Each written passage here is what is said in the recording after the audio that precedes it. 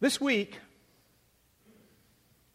in preparing for my message, I did some informal, non-scientific research. I asked about 15 or so people. And that's why I call it informal and non-scientific, because I don't even know how many people I asked. But I asked them this question: have you planned your funeral? I just asked a bunch of people, have you planned your funeral? And I got a lot of questions about it. I got questions that said, no, not thought of it. I got other questions that says, yeah, I have a plot. I got other questions, see people said, I want to be cremated, that's all I know. A couple people said, yes. A couple people said, I did, I know who I want to speak at it. I even picked my pallbearers, but they're not in my life anymore, so that doesn't work. You know? One friend of mine lives in Maryland. She had the very best answer of all of them, all right? She said, I've never planned my own, but I plan my husband's every day.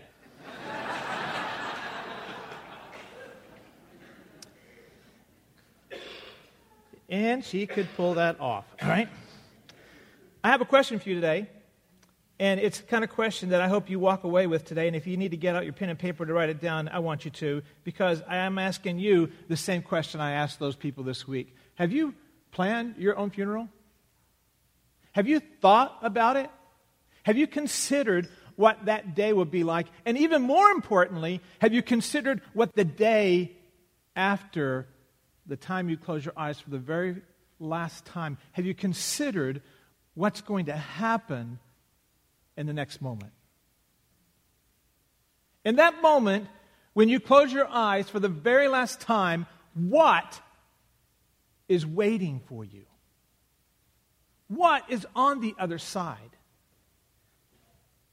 For me, I have to answer the question. Since I asked the question, that's only fair. I have planned a lot of parts of my funeral. Betty Jo, can you please take notes? I don't know if I've told you all this. All right, great.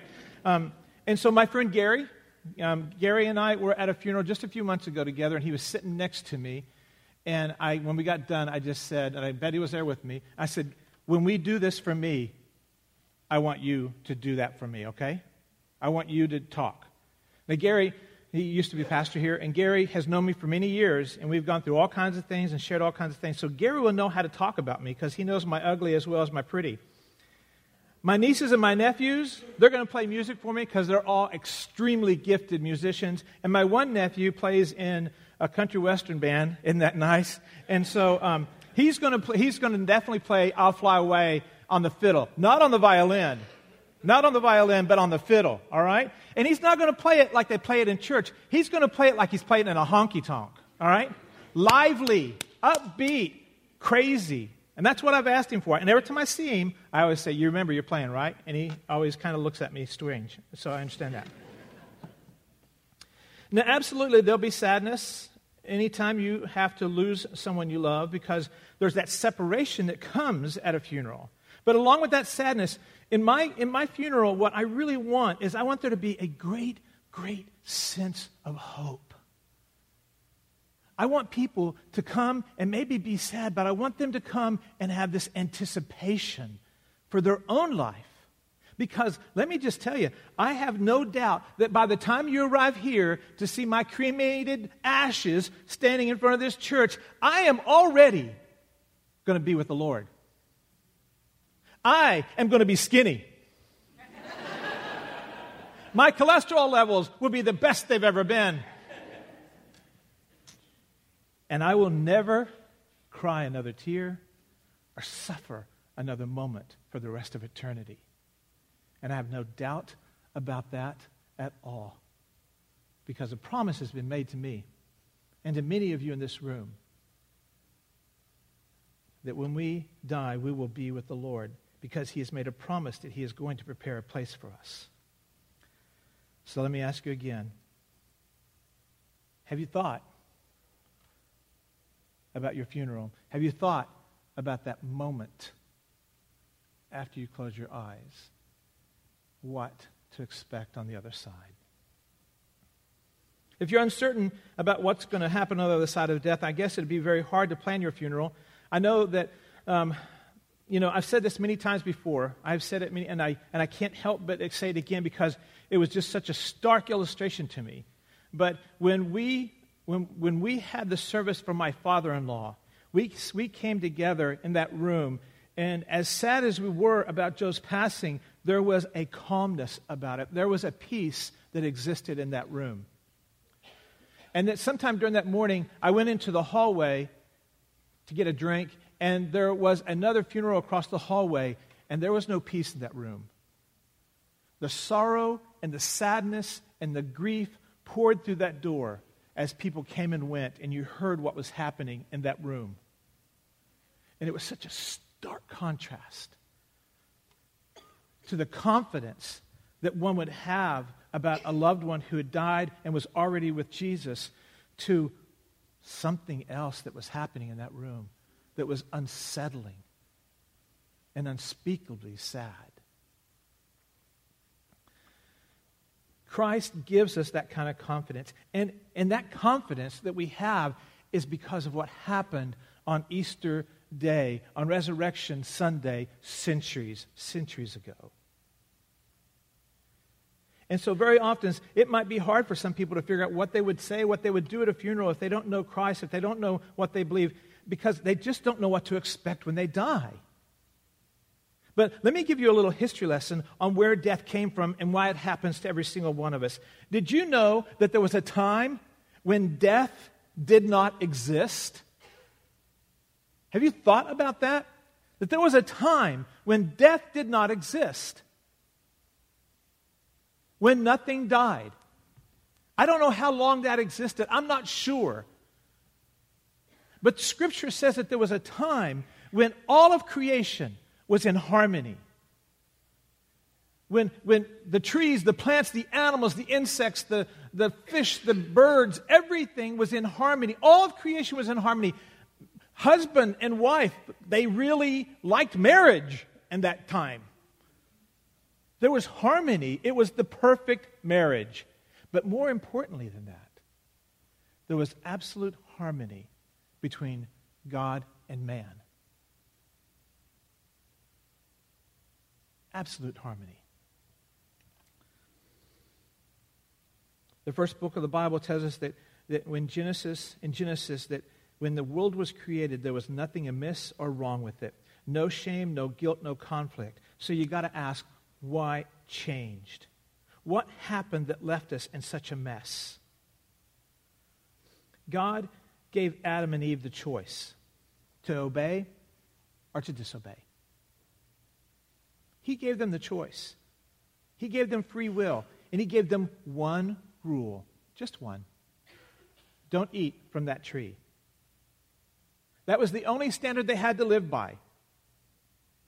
And He gave them the choice to abide by it. And they chose no. They chose to disobey. They chose to break the one rule. They were told not to eat from the one tree, and that's exactly what they did. Now, you know what that's like, especially if you're a parent. You know what that's like. You can say, don't touch that. Don't touch those cookies. Don't turn on that TV. Don't text that friend. And you know what they're going to do? They're going to walk over there to that TV. They're going to walk over to those cookies, and they're going to put their finger on it, and they're going to try and look at you and like, and just dare you to do anything. And if you are a mother or a parent of a child with a device, you know what I'm talking about. They're going to text that friend no matter what, because life and death hinges on that text. It doesn't matter. When we are told no, there is this DNA in us, this spiritual DNA in us that says yes, that says, I want what I cannot have. And so Adam and Eve did that. They exercised their free will to go against the will of God.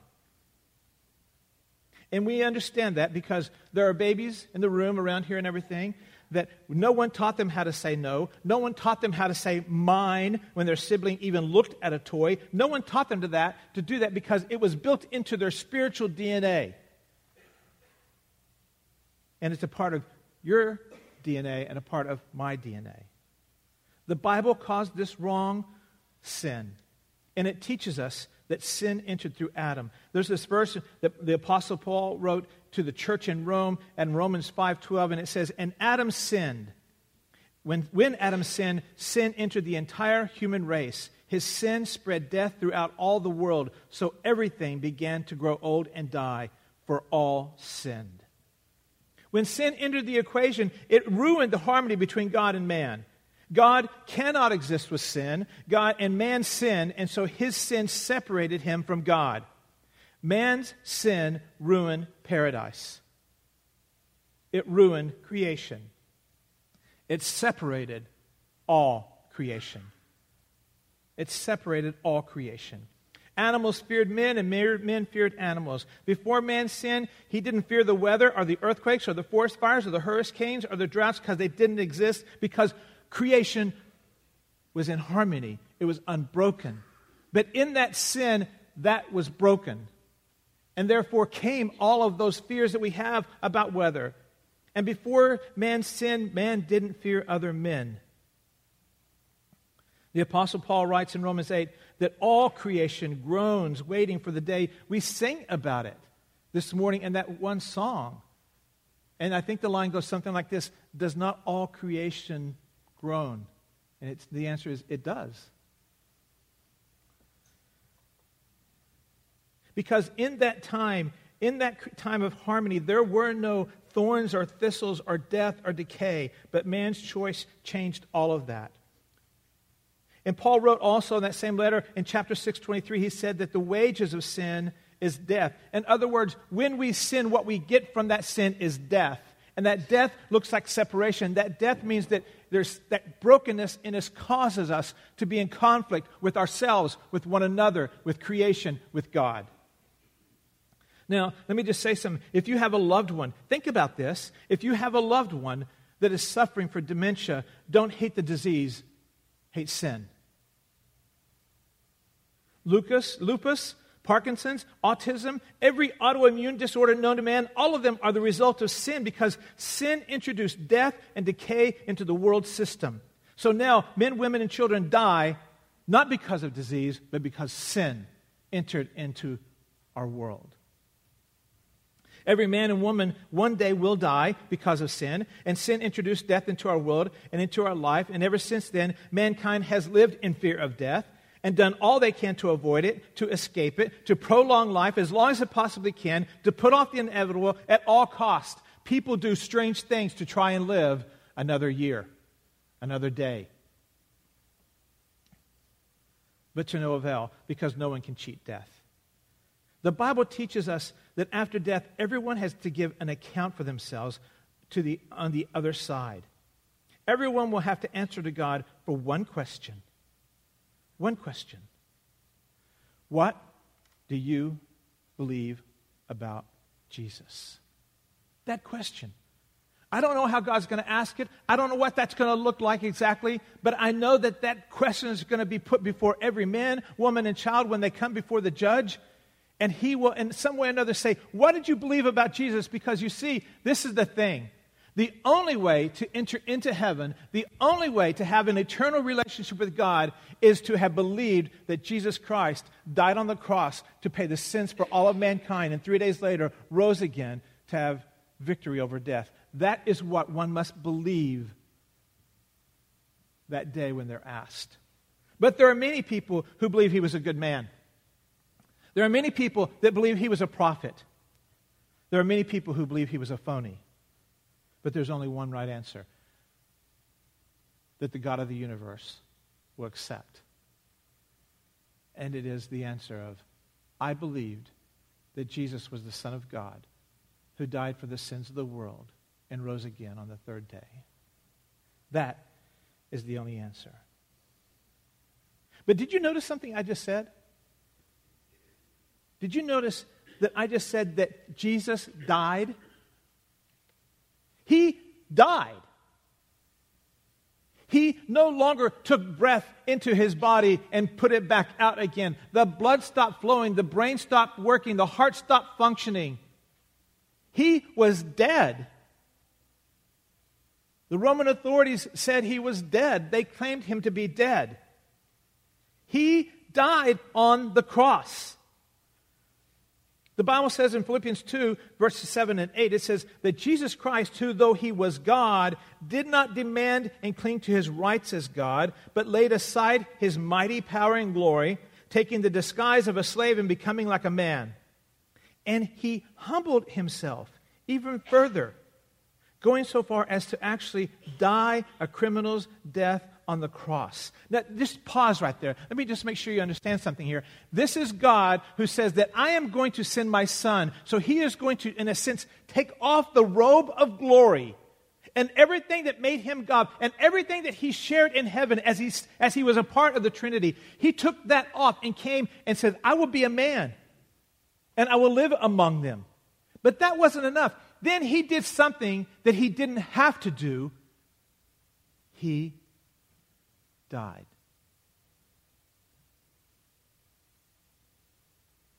It wasn't like he played like a man and did everything but die. It wasn't like he was kind of like a man. It was that he came as man and lived like men and women.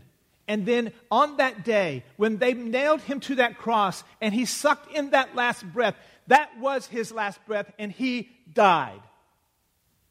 The Son of God, in that moment, died. A rich man came and claimed his body, took it, prepared it to some degree for the tomb, and laid him in a stone tomb, dead. And on the third day, death could not hold him any longer. And on the third day, he came back to life. Resurrection was his.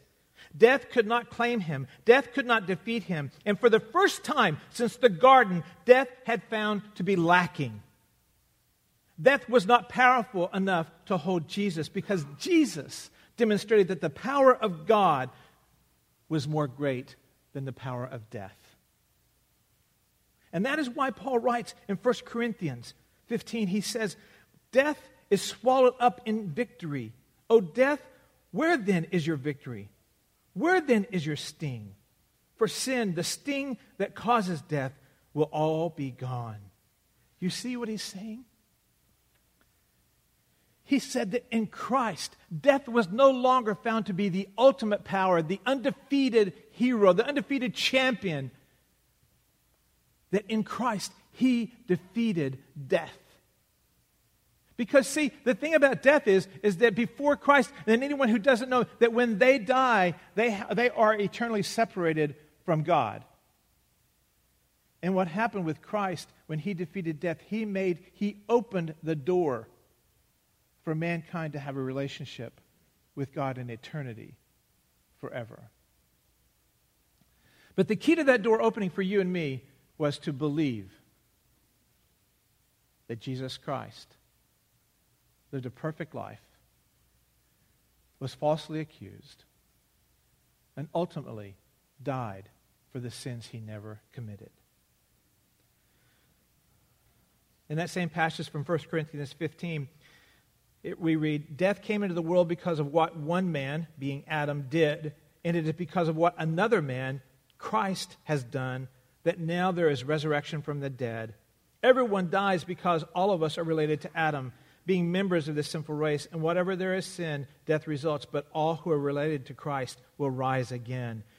That was never possible before Christ defeated death and was resurrected from the grave. No one had the hope of being risen from the grave before Christ. Death had ruled all mankind unchallenged, as every man, woman, and child suffered death with no hope of escaping it, but Jesus came to earth, set aside all the glory of God to live as a man and to even suffer to die as a man, only to be brought back to life by the power of God and to overcome death, so that all who believe in his name and claim his death as their death can experience resurrection one day. Easter, Resurrection Sunday, is about the resurrection of Christ. It's about escaping death and having hope for an eternity with God apart from all suffering. And that is why a funeral can be a celebration of love and joy to come even as we grieve the loss of a loved one. That is how someone can plan a funeral, knowing that joy and peace everlasting awaits all those who die knowing Christ. To experience freedom from death is to understand that Jesus actually died on that cross and why he died. You heard Scott explain it wonderfully, but I want to give you another opportunity to understand it. Imagine that you had a sheet of paper with your name on it, and at the top, under your name, is listed every single one of the sins you've ever created, and I do mean all of them. And from the first time you said no to your mama, all the way down through the time you pulled Susie's hair in the first grade, to when you cheated on the test in fifth grade, all the jealousy you've ever had, all the lust for sex, power, and money you've ever had, the fits of anger, the gossip, the lies, the indifference to the suffering of others, every time you've ever doubted God and tried to handle life your own way, all of those sins would be listed on the pages of on all those pages, and it would probably be volumes, would it not? Volumes of sin. So you have a piece of paper with your name on it, and all your sins are listed, volumes, pages after pages. But then Jesus has a sheet of paper as well, and it has his name at the top, and it lists all of his sins. And you find the page to be blank because there were none. But when he was nailed to the cross, he died for the sins of the world, for every sin that had ever been committed by everyone. And he reached out to you and to me to exchange our paper for his. Romans 5:21, 2 Corinthians 5:21 says, "For our sake he made him to be sin who knew no sin, so that in him we might become the righteousness of God." In other words, he took my list of sins and crossed my name off of it and wrote his name on it. And he took that to the cross and says, I'm dying for these sins. And in that moment, when we believe him as our Savior, he hands us his sheet of paper that has no sins on it at all. He said, I died for your sins so that you would be found sinless. What he did on that cross was an exchange. It was substitutionary, like Scott said, but it was an exchange. All of my volumes of sins, he took them on the cross and he died for all of them, and he gave me a blank sheet of paper, and he scratched out his name and he put my name on it, and he says, I've died for your sins so that when the Father looks at you, he'll find you to be sinless. He will look at you as if you had never sinned, for all your sins are paid for. It's as if you had never sinned, while he died for sins he never committed. This morning, if you've never understood that the death of Christ accomplished on the cross, I hope that simple analogy, I hope that what Scott said could explain it in a way that you might hear it for the first time, just like Scott did in the car that day. Just like I did as a 12-year-old. Just like so many others in this room have done. At different times and places where one day they heard it. One day it sunk in such a way that they went, I understand that, and I want that to be mine. I want to believe that for me. There are many people who would tell you, well, what you need to do is you need to do certain things to be able to enter into a relationship with Christ. You need to be able to do certain things so you can be good enough to get into heaven. But you heard Scott say it, and I'm going to repeat it. You cannot be good enough to get into heaven. There is nothing that you have to do at all to get into heaven. It's what you believe. And there are people around this world by the billions who believe that they can earn their way and work their way into heaven. And what God is saying is to stop believing you can do it and to believe that Jesus died for your sins. And he paid for them so you don't have to. It's not an issue of what you're doing or not doing. It's an issue of what you believe. Now, once you begin to believe that, it will change some of the things you're doing. But those changes do not affect your eternal destiny. Only what you believe. Only what you believe. There are no special words. There is nothing you have to write, no pledge card you have to make, but there is this expression in your own heart of your desire to believe that Jesus died for your sins and that you could never do that. In the quietness of your own heart, just like Scott did in his car, just like so many other people have done. A friend, one of us did it underneath the tree out there at a baptism service. Another one of us did it underneath the tree out here on this side of the campus. Just begin to believe differently than you do now, believing that he died for you so that you don't have to. And you don't have to say anything special. In your own words, you express, I know I need a Savior. And I don't understand all this, but I understand that I need you. So right now, I'm going to pause for 30 seconds. It doesn't take very long. And just give us a moment of silence. So that if you're in a place where you're trying to make that decision, where you're trying to say, I believe this, and you want a moment to talk to God, I'm going to give you just a few moments to do that right now. And if after the service you'd like to talk to me and talk more about it, I'd be glad to. I'm going to stick around. We're serving food. I'll be here to stay for sure, all right? And you can find me, and I would love to talk to you more about it. Scott would love to talk to you more about it and answer any question you have. So right now, I'm just going to pause. If you're a believer, I'm praying that you would pray for the work of the Holy Spirit in this moment right now. And if you're here and you're wrestling with God, I'd ask you to stop wrestling and start believing. Let's pause for one moment.